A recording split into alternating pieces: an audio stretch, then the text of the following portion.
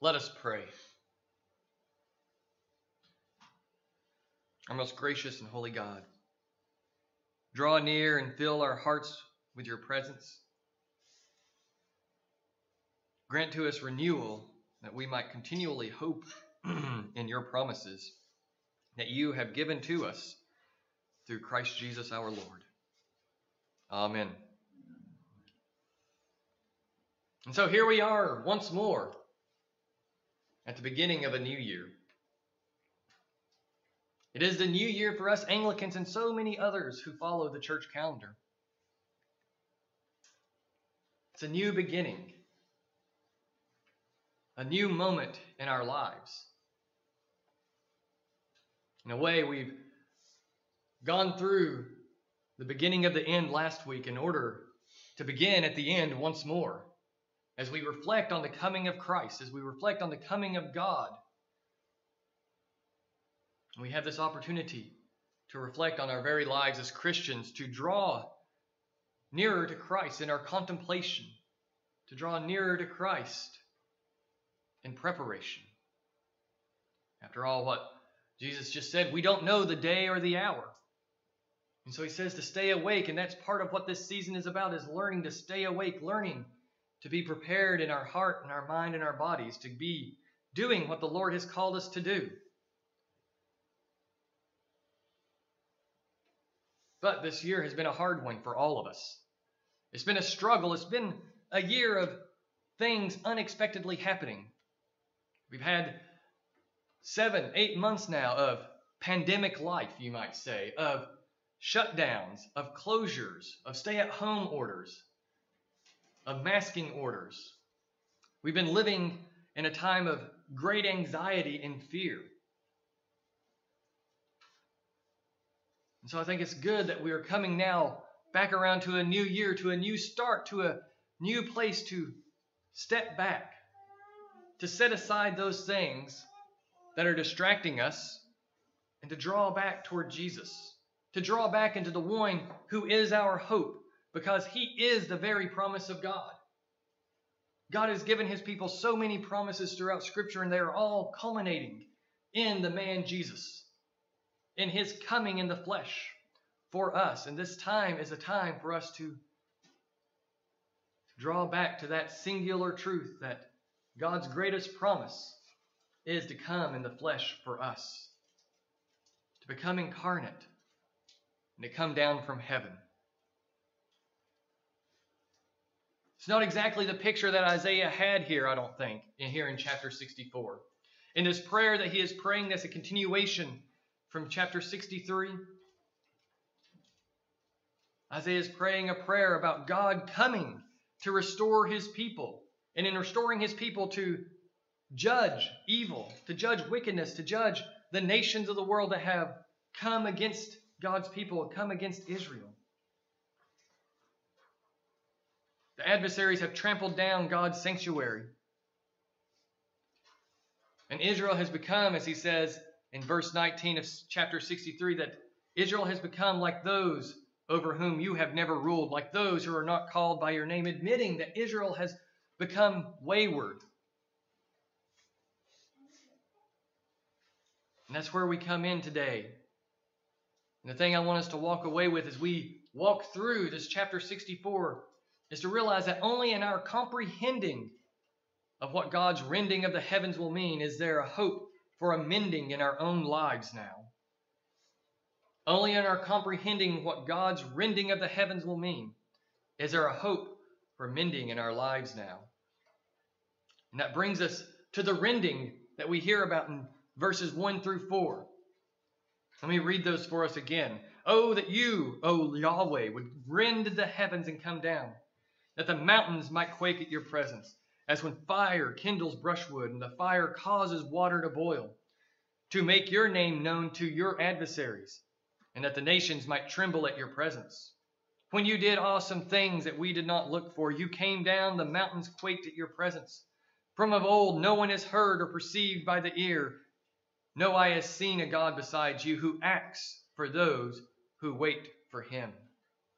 You see, Isaiah here is recalling that picture of Yahweh coming down on Mount Sinai Do you remember that picture? Do you remember how those dark clouds surrounded Sinai? How there was lightnings and thunders and a great fire up on top of the mountain as God came down to dwell with his people. He came down to give to them his covenant, to give to them his promise that he would be their God and that they would be his people.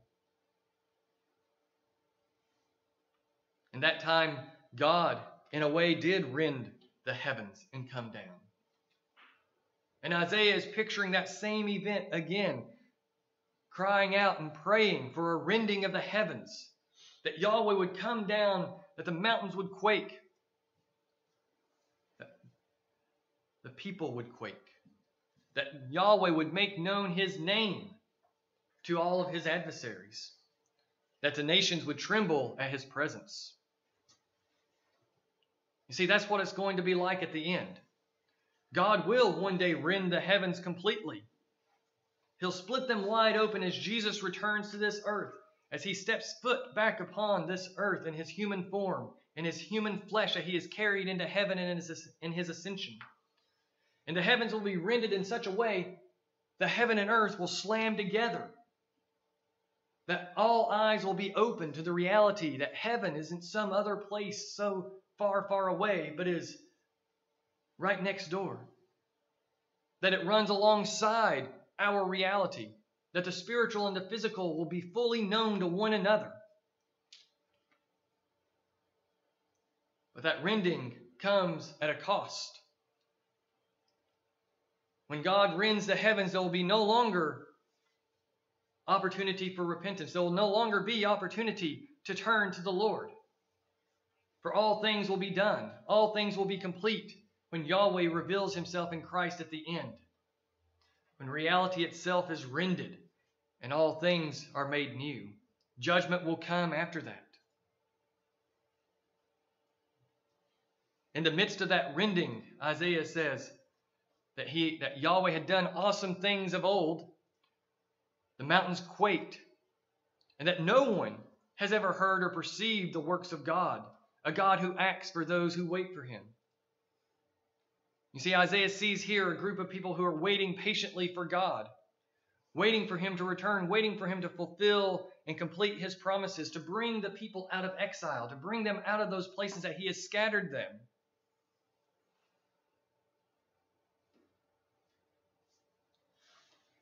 And contemplating that rending brings Isaiah to a place of comprehending something he hadn't thought about fully.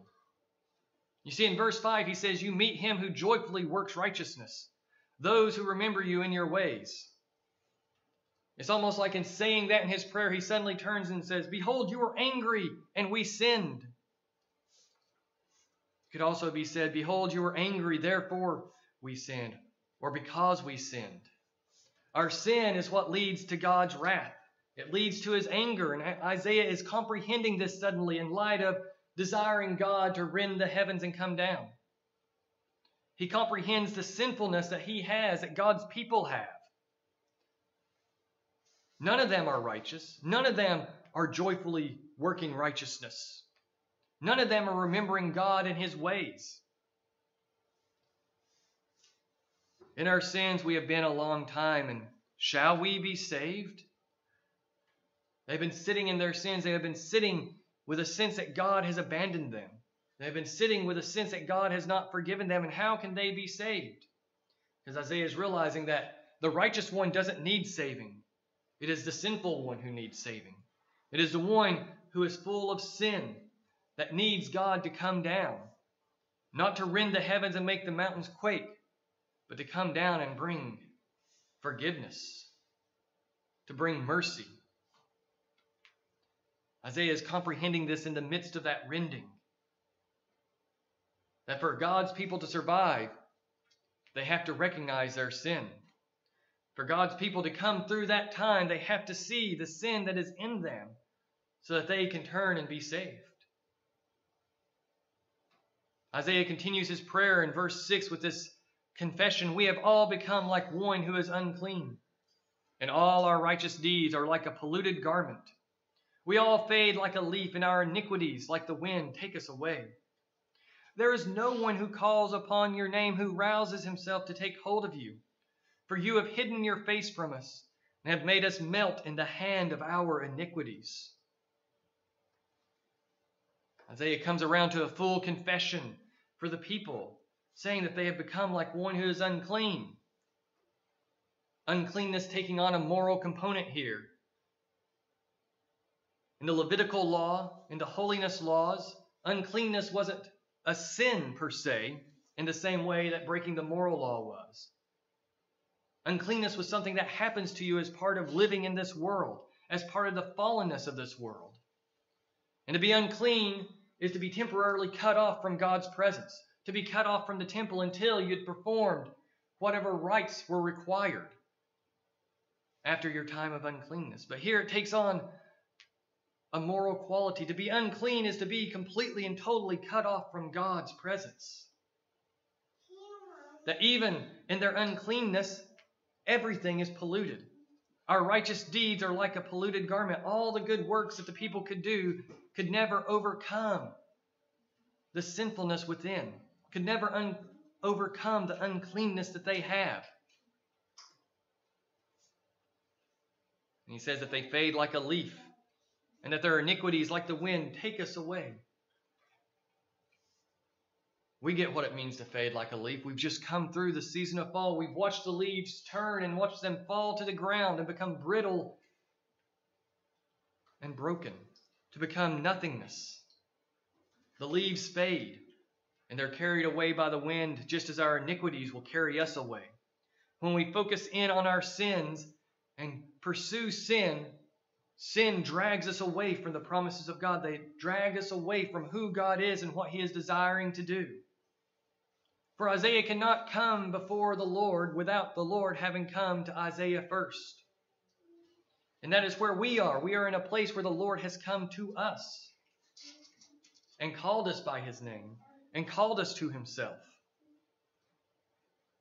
in order that we might turn from our sins, in order that we might recognize and comprehend just the level and the depth of the sins that is in us.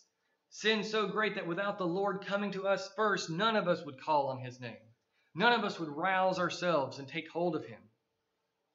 His face would remain hidden, and we would melt in our iniquities. We would melt in the hand of our sins.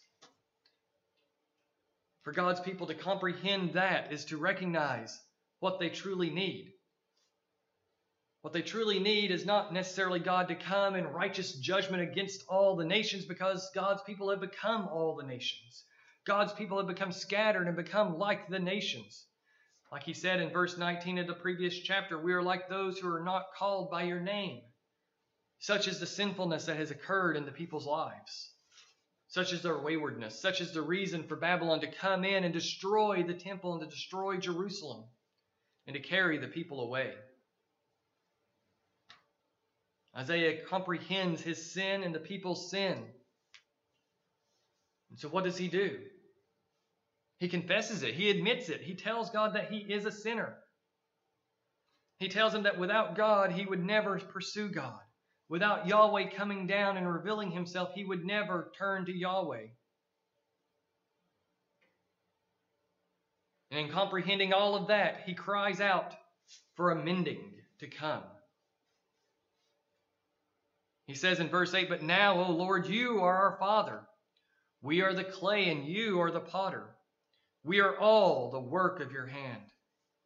Be not so terribly angry, O Lord, and remember not iniquity forever." The mending is coming, Isaiah sees.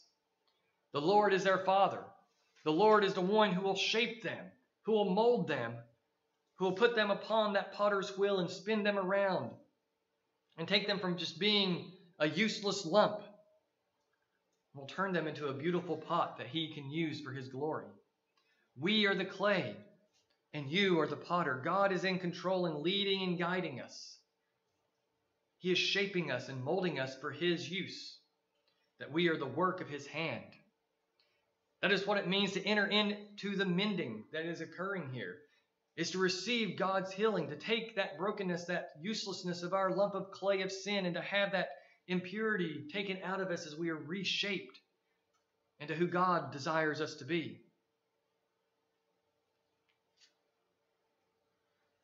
People like to say God don't make anything that's broken. The problem is God didn't make us broken to begin with, but we broke ourselves. We turned to sin after creation was accomplished. After God made Adam and Eve, they turned to sin, and their sin spread through all of us, such that we are born in a state of sin. We are born in a place of not knowing God. But then He lays hold of us and He reshapes us and He molds us, because He is the potter who is in charge of us. And He is working us that we would become the work of His hands. And so as we see in that mending, we can cry out, "Be not so terribly angry, O Lord. Remember not our iniquity forever." Because we are God's people and He is fulfilling His promise. And that's what our hope rests in, is that comprehending God's rending of the heavens, that we have a hope for mending in our own lives. As we look at that final judgment that is to come, it can drive us to reflect on our own need for healing, on the recognition that without the Lord working in us, we are like the nations that will be judged. We are like the nations that will be washed away. We are like the nations that will be destroyed, which will come when God rends the heavens at the end. And so we cry out, "Be not terribly angry, O Lord. Remember not our iniquities forever." What does God do in light of Isaiah's cry? He sends His Son. God fulfills His plan and His purpose. He sends His Son into this very world to be the offering, and that's how He chooses to not be angry at us anymore. Our sins, yes, are to be judged. They are rightfully to be judged because God is a righteous and holy God who is the judge of all things. He is the judge of the earth, and there is none who can be possibly righteous before Him except for Jesus, His Son. And it's only through Jesus that we can ask God to remain. Only through Jesus can we ask God to not remain rightly angry at our sins. And this Jesus is God Himself, as I've said. It is God in the flesh, the Son of God from eternity past, who has always been God alongside the Father and the Holy Spirit. The Son takes on flesh for us, and He comes down at the end. He comes down at Christmas for us, when we in a few weeks can celebrate and rejoice and have that feast day and that feast season to celebrate the birth of Jesus. And that is where our hope lies, is looking toward that event of Jesus being born on this earth. But doubly looking toward the end as we confess our sins and pray for that ultimate mending to come, for all things to be healed, for all things to be made new. And that's what happens when Jesus comes back. For those of us who have comprehended what it means for God to rend the heavens, we can rejoice in His rending the heavens, because that will bring healing. And between now and then we can pray for God to be at work through His people, to bring all of His elect from the four corners of the earth, to reach out and to call all of His people back to Himself, to call all of His people to Jesus.